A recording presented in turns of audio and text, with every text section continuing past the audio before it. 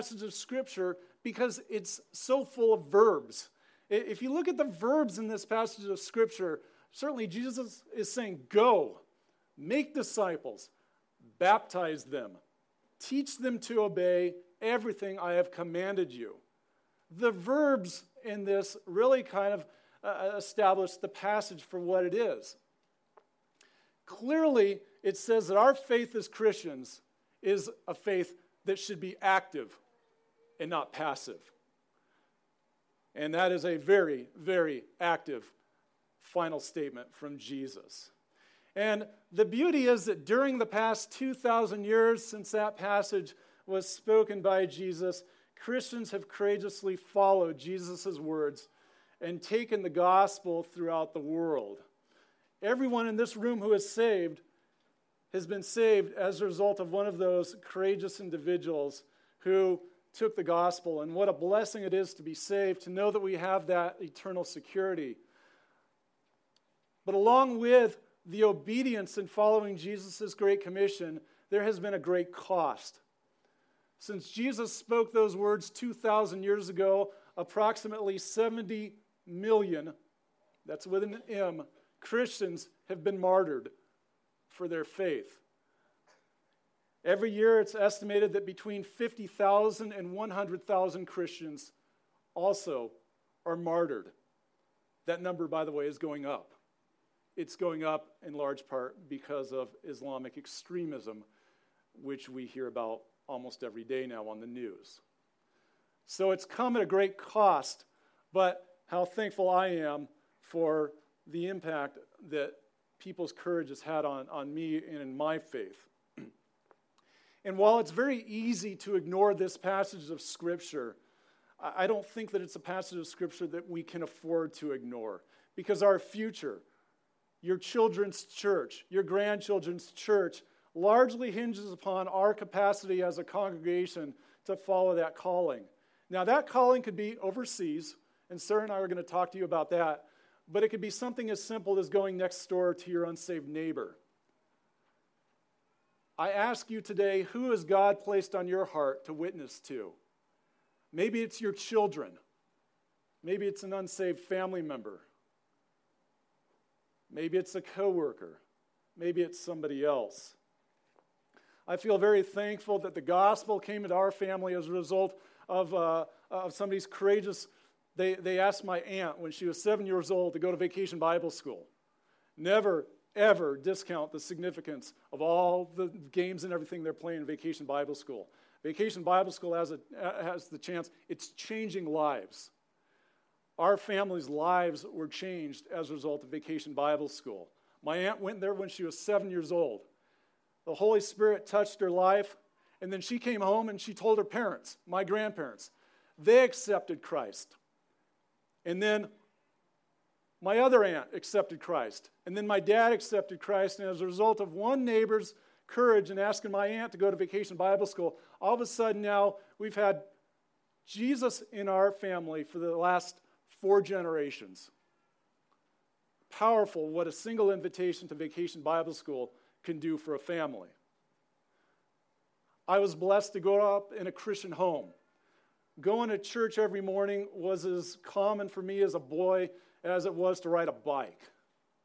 And I had all the benefits that many of you never had, especially if you're first-generation Christians.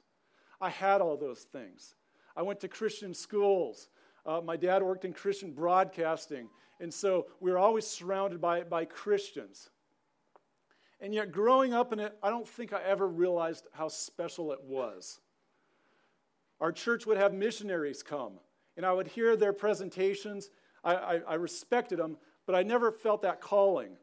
Growing up in Southern California, a lot of my classmates would go down to Mexico to witness. They would go on short-term mission trips.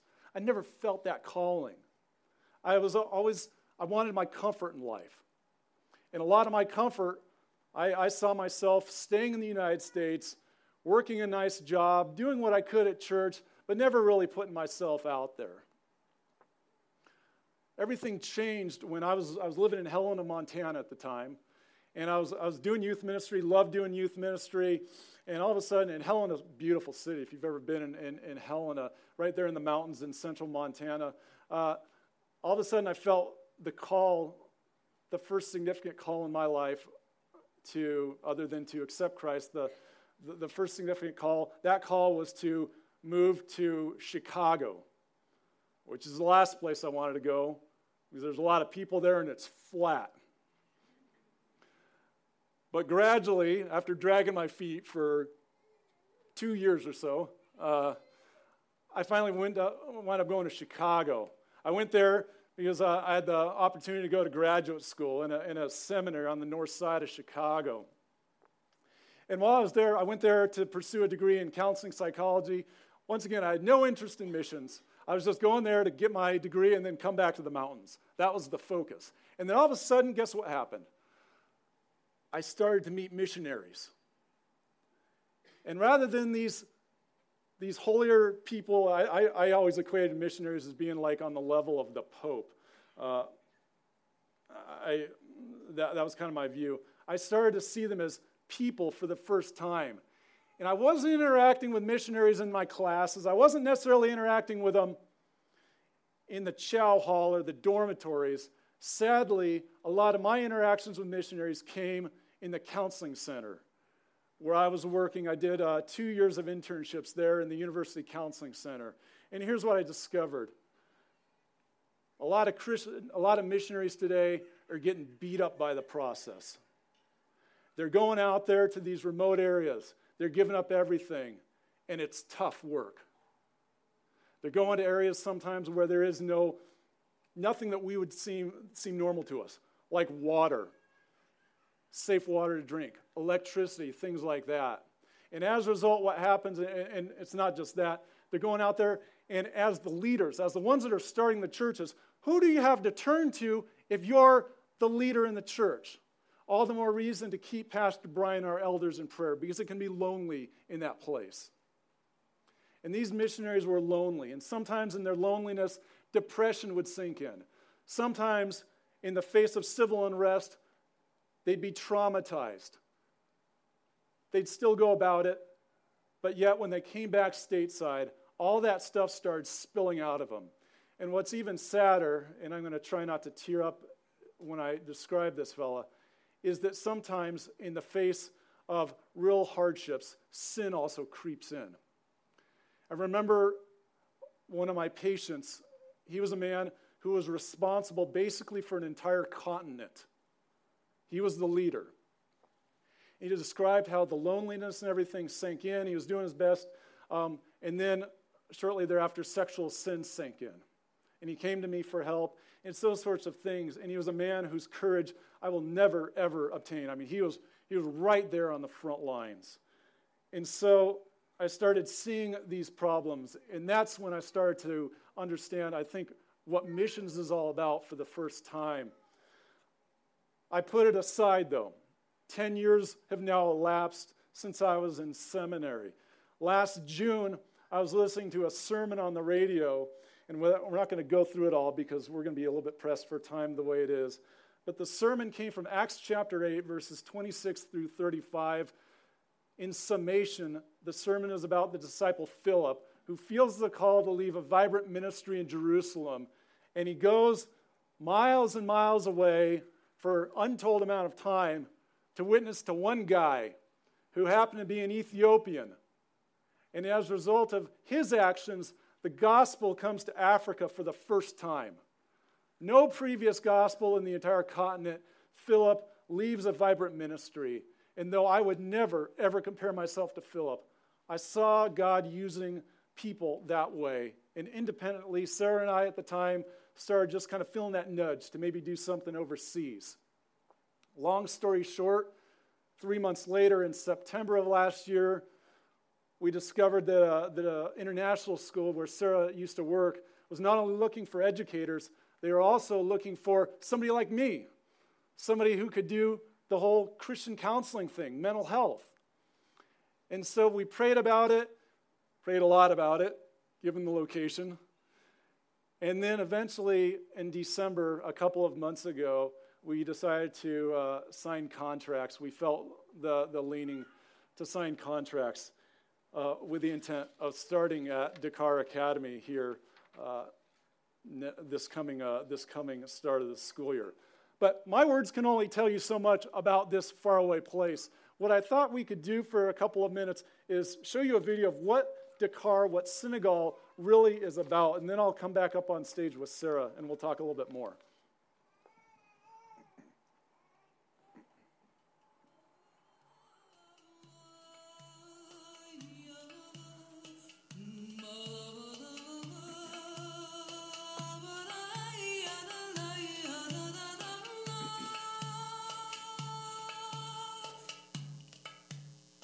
Dakar Academy is situated in Dakar, which is the capital city of Senegal, which is the westernmost country in Africa.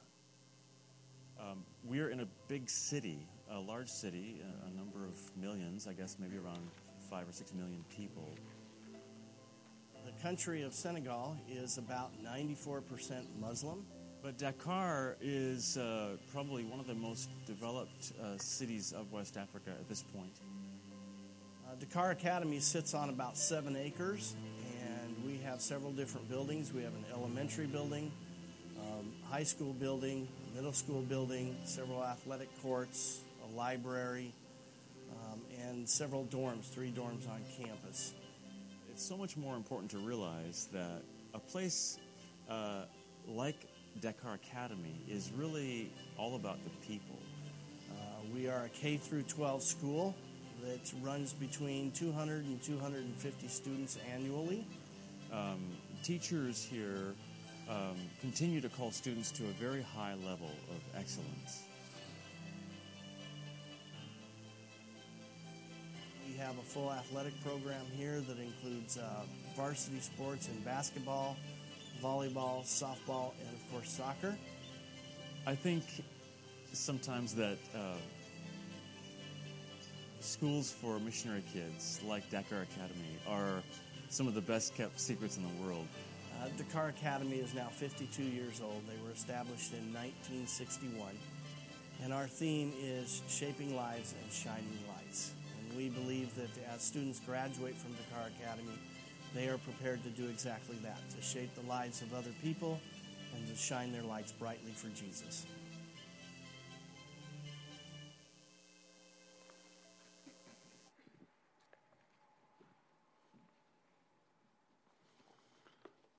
So that's kind of a snapshot of where we're going to go. A couple of things I want to point out. The country of Senegal is between 94 and 95% Muslim. Less than 1% Christian. And of that 1%, even smaller percent would be considered evangelical. There's Catholics and things like that included in that 1%. Senegal is a fairly stable democracy in an area that has known nothing but instability in the past 100 years or so. Especially recently, as we see stories about what's going on in Paris or Brussels, what's also going on is that there's a turf battle between ISIS and a competing Islamic group called Aqim, which is Al-Qaeda in the Maghreb. They're basically competing to see who can be the most brutal. They've carried out attacks in the past year in the country of Mali, Burkina Faso, and Côte d'Ivoire. Those attacks have claimed the lives of missionaries. And while we're not going over there with the intention of being martyrs, our intention is to go over there and help assist during these times. Every time there's an attack like that, it creates a ripple effect. Remember, these communities are tight-knit. And every time there's an attack like this, it spreads throughout the entire community. Just like if somebody in our congregation was attacked, that would spread throughout our entire congregation. And unfortunately, what oftentimes happens is that people are traumatized as a result of that. So much so that missionaries in West Africa are 10 times more likely to experience significant trauma than us here in the United States. That's the risk at play here. Not only do you have the potential for violence, but you also have a lot of evacuations that have occurred. In fact, in the past 6 years, there's been 5 total evacuations that have come right through Dakar because of its relative stability.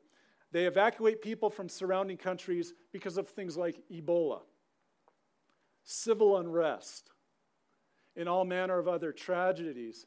And our calling, my calling in particular, I've been trained through my work to work with people who have been traumatized.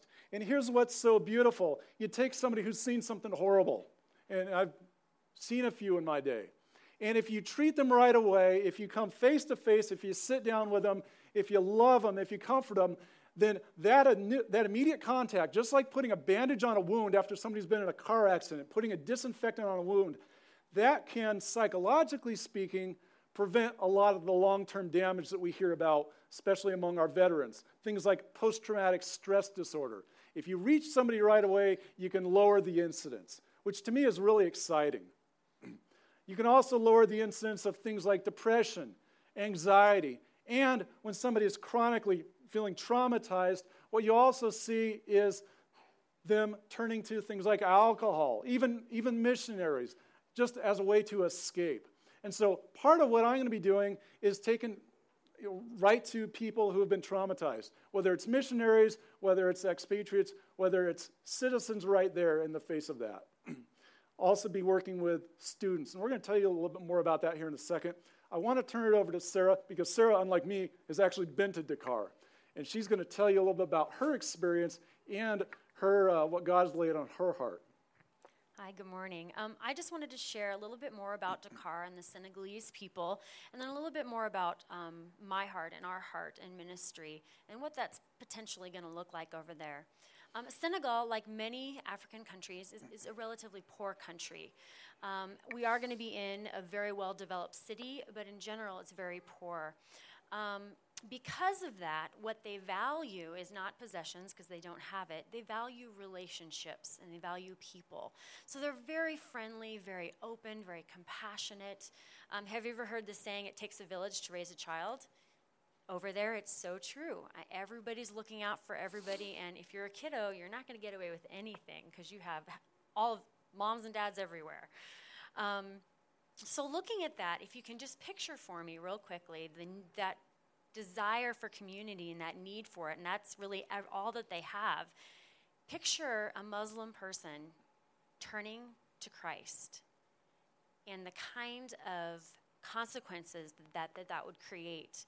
I spent some time in Saint Louis visiting with some missionaries. I actually handed out Operation Christian Christmas boxes during that time. But anyways, we went to an orphanage, and I met a woman who was a believer. She had been working in the orphanage for years at that point, and she had become a believer in Christ, a follower of Christ, years before, and her husband kicked her out of the home.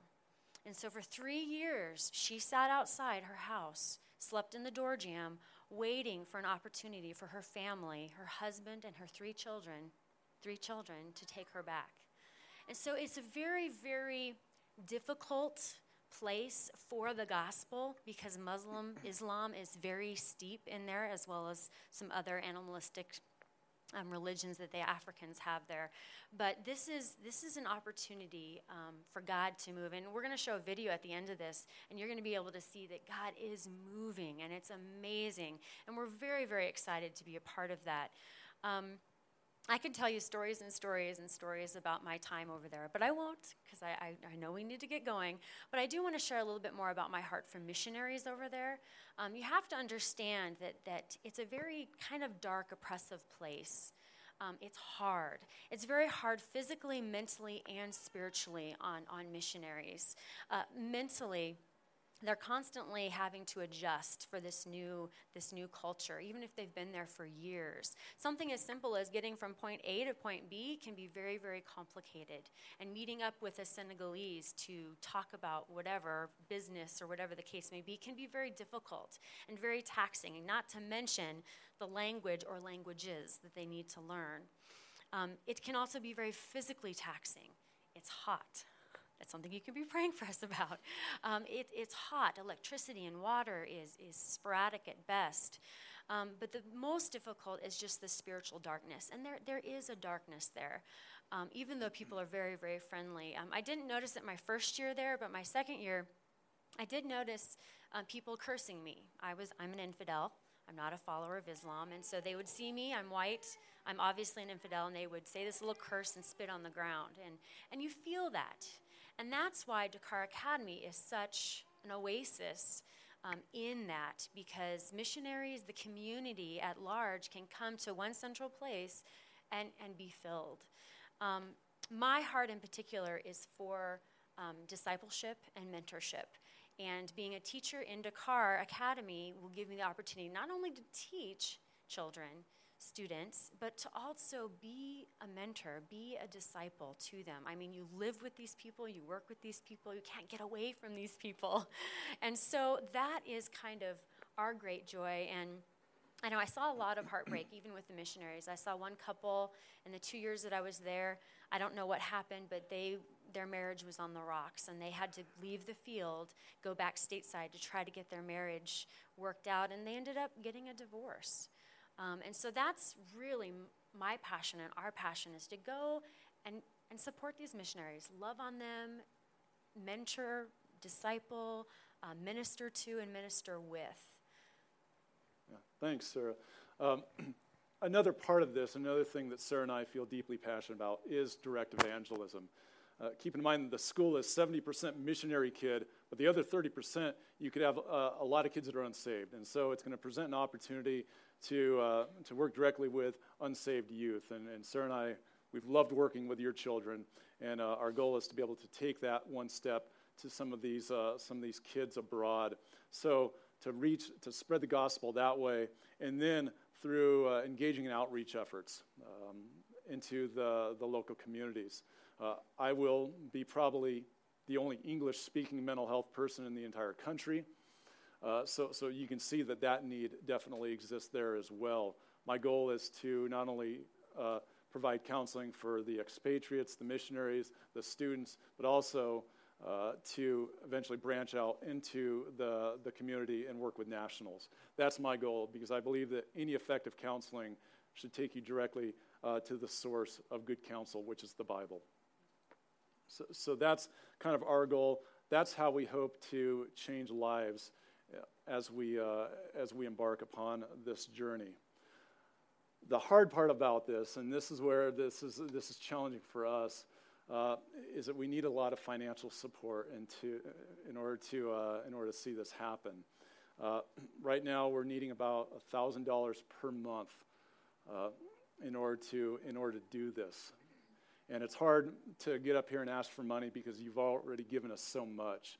But this is kind of where the rubber, unfortunately, meets the road for us. We need financial support, and we need a lot of prayer support, because we, too, will be vulnerable as we go over there. So we need about $1,000 pledged per month, and we're needing some upfront money as well, about $5,000 in order to just get over there. Vaccinations for yellow fever, I found are expensive. And moving expenses, even though I've moved a few times. Moving overseas, that gets kind of expensive. And so we have those needs right away. Our goal at this point is to go over there for about 4 years, largely because I think it's going to take about 3.5 years for me to figure out how to speak French. And maybe another half year to actually have the courage to speak it. So that's part of it. And they need some consistency over there. So we're thinking about doing this for 4 years. Here's how we view all this. Number one, you're not giving any money to us. You're giving money to God. We're going to be going through a mission organization called RCE, which is Resourcing Christian Educators. They specialize in sending people to international schools like Dakar Academy. But this is not to Sarah and I. This is to God, as you feel led. And as we're developing a budget here, we really ask and pray that God would put it on your heart to start giving right away, because as you start, then we start to establish a budget. And without 100% of our funding goal, the mission organization said they're not going to send us over there so that we can be destitute. So we need to start that right away, even though we won't be moving for another 3 or 4 months. So that's kind of the immediate need. And once again, the financial side is hard to talk about, but it's really there. It's really about you being partners with us.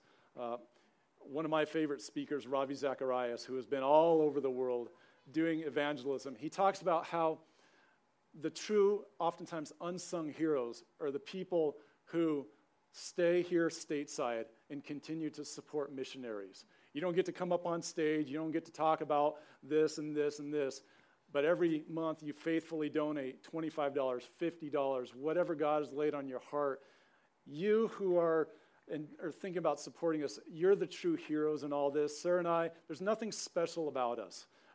We've moved a lot in our life. We're comfortable in moving vans and airports. I mean, that's what we've done. Between the two of us, I think we've moved probably 25 or 30 times in our life. So we've done that. That's comfortable to us. Going and working with hurting people, that's comfortable to us. So we're just doing it. There's nothing special about us. But what's really special is when a whole group gathers around a couple of missionaries, and then you get to see the really cool things that God can do through our combined efforts, especially in a time where all you have to do is look at the news stories to see how difficult the world has become, due in large part to some of the Islamic extremism out there. And Sarah's going to now tell you everything that I forgot to tell you. One thing to mention real quick, RCE, Resourcing Christian International, Christian Educators International, they send out about 500 educators all around the world. And so they're pretty well established. Anything that you give us is tax deductible, so kind of keep that in mind. We have a table in the back. Please stop by. We have prayer cards. Put us on your fridge. Pray for us. We will need prayer. Prayer is the most important thing that you can do for us, period. There is 2 different ways that you can choose to support us if you pray about it and God lays it on your heart. One is just our business cards. If you look at the bottom there underneath the RCE International, there's the web address. Go on there, click on the donate tab, and plug in our names, and then just fill out the form. That would take money directly out of your bank account each month. The other way, if you don't like that way for whatever reason, we also have these. You fill it out and you physically mail it in. And that would be more for people who wanted to write a check every month. So those are kind of the 2 things that, 2 ways that you can support us financially. We're going to be in the back. We would love to meet with you, to chat with you. If you want to schedule a more intimate setting where we chat with you about stories of Africa or what we're going to be doing over there, please let us know. We'd love to meet with you. In closing, the video that we're going to be showing, I kind of alluded to it. Twice a year, Dakar Academy sends a outreach team to the different surrounding villages. They've done this for years and years, ever since I've been there, so for 12 years plus. They go, they do crafts, they do like a VBS, they do a puppet show, they do a kind of an acting show where they paint their faces medical white. Services. Medical services, what else am I forgetting? They also do a lot of construction. They build a roof, they built a church once. And they often go back to the same places. So one year they may build the foundation for a church, the next year the walls, the year after that the roof. And this video, there's one that's amazing, but it's 10 minutes, and we did not want to show that because it's a little too long. But this one shows more this year what happened, and it's amazing to see what God's doing. So thank you. Yeah, thanks, everybody.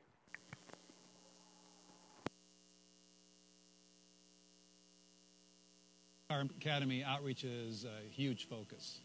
Our passion is to let them know that even at a young age, these high schoolers can see Jesus move through them to reach the Senegalese people.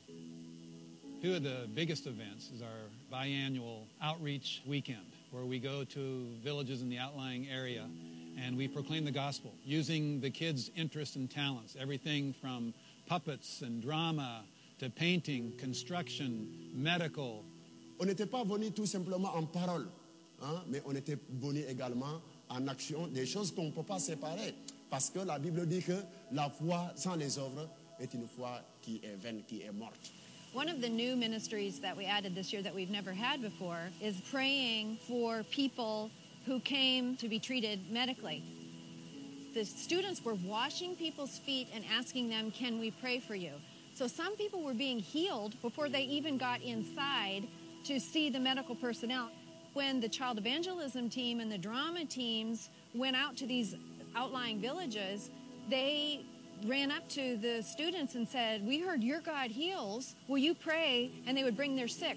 This time during outreach, it was really quite different. We could tell that God was moving and he had a plan for the village. And there's one girl in particular that just God had an amazing story for her. We went into one village that was previously closed to the gospel, but they let in the drama team. At the end, we asked if anybody wanted prayer. And so they brought forth this girl. Her leg was curled under and her ankle was bent. Her foot was turned underneath. She was walking on her knees. The only way she could get around was by just dragging herself through the sand with her hands.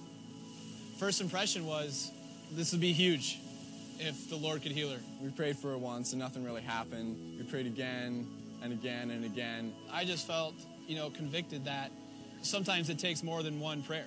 Every time we prayed for her, she rose up a little higher and she could walk a couple steps farther. For the first time in 10 years, she was walking under her own power around the ground. Everybody in the village was going nuts. Ils n'ont jamais vu de guérison. Il va savoir qu'il y a quelque chose de plus puissant que ce que nous croyons, nous qui ne sommes pas des chrétiens.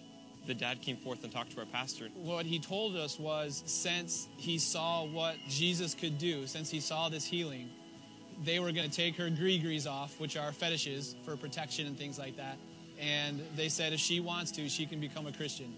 People were coming up and saying, this whole village knows what you're doing. There were grown men that were crying, that were weeping as our kids would pray for them, or as our kids would wash their feet. Literally, thousands of people were coming out to hear the gospel. People at the campaign were chanting, Yesu, Yesu, Yesu. And so it's like, where did this come from? These are they people... don't even know Jesus. They don't even know Jesus, and they're chanting his name.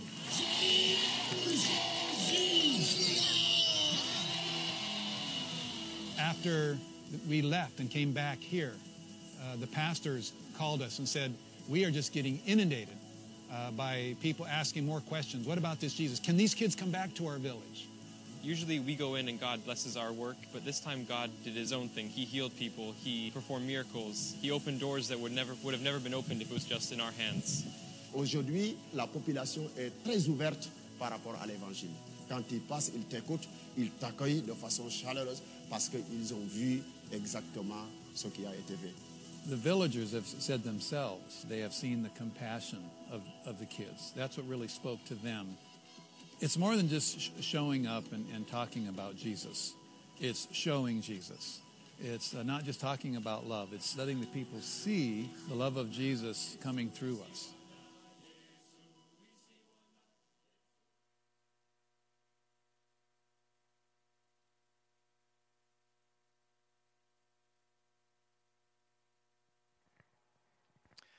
As I was watching the video, I kind of had visions, flashes back to Titus Aboka. And, he's a prayer warrior. And it's because of this. They were talking about medical. I mean, they can only go so far medically in these remote villages. And Titus has said this himself. He says, we pray because the medical can only go so far. And a lot of times they don't have the medical. So they pray and they pray. And so Titus has stories like this where people were healed. And so that's one reason why Titus is so fervent about praying for us and praying in our church. Well, let's pray. And we're going to pray for Paul and Sarah, and we'll bring our service to the close. So let's pray together. God, we do thank you for who you are. Nothing is impossible with you. In spite of reservations we may hold, in spite of our limitations, God, you do amazing things.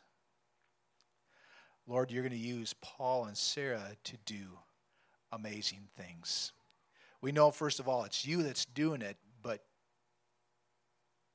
you're going to use Paul and Sarah. And so we're excited for them, and we're praying for them as a church body. God, we want to see them do wonderful things in the power that you provide. Lord, their journey is starting. Lord, we as a church have this privilege of walking with them. So, Father, be with them now as they raise their prayer warriors who will pray for them. In addition to that, Lord, be with those, as you raise up support. And Lord, I know this is all new to us as a church body. And I know we're all asking, okay, how can we help? Lord, we want to just submit to you right now and say that we're open to be used by you in whatever fashion. If that be giving financially, Lord, we're open. If it's just prayer, Lord, we know prayer is so important. Lord, we're open. Lord, we just want to join you in the harvest. And we pray this in Christ's name. Amen.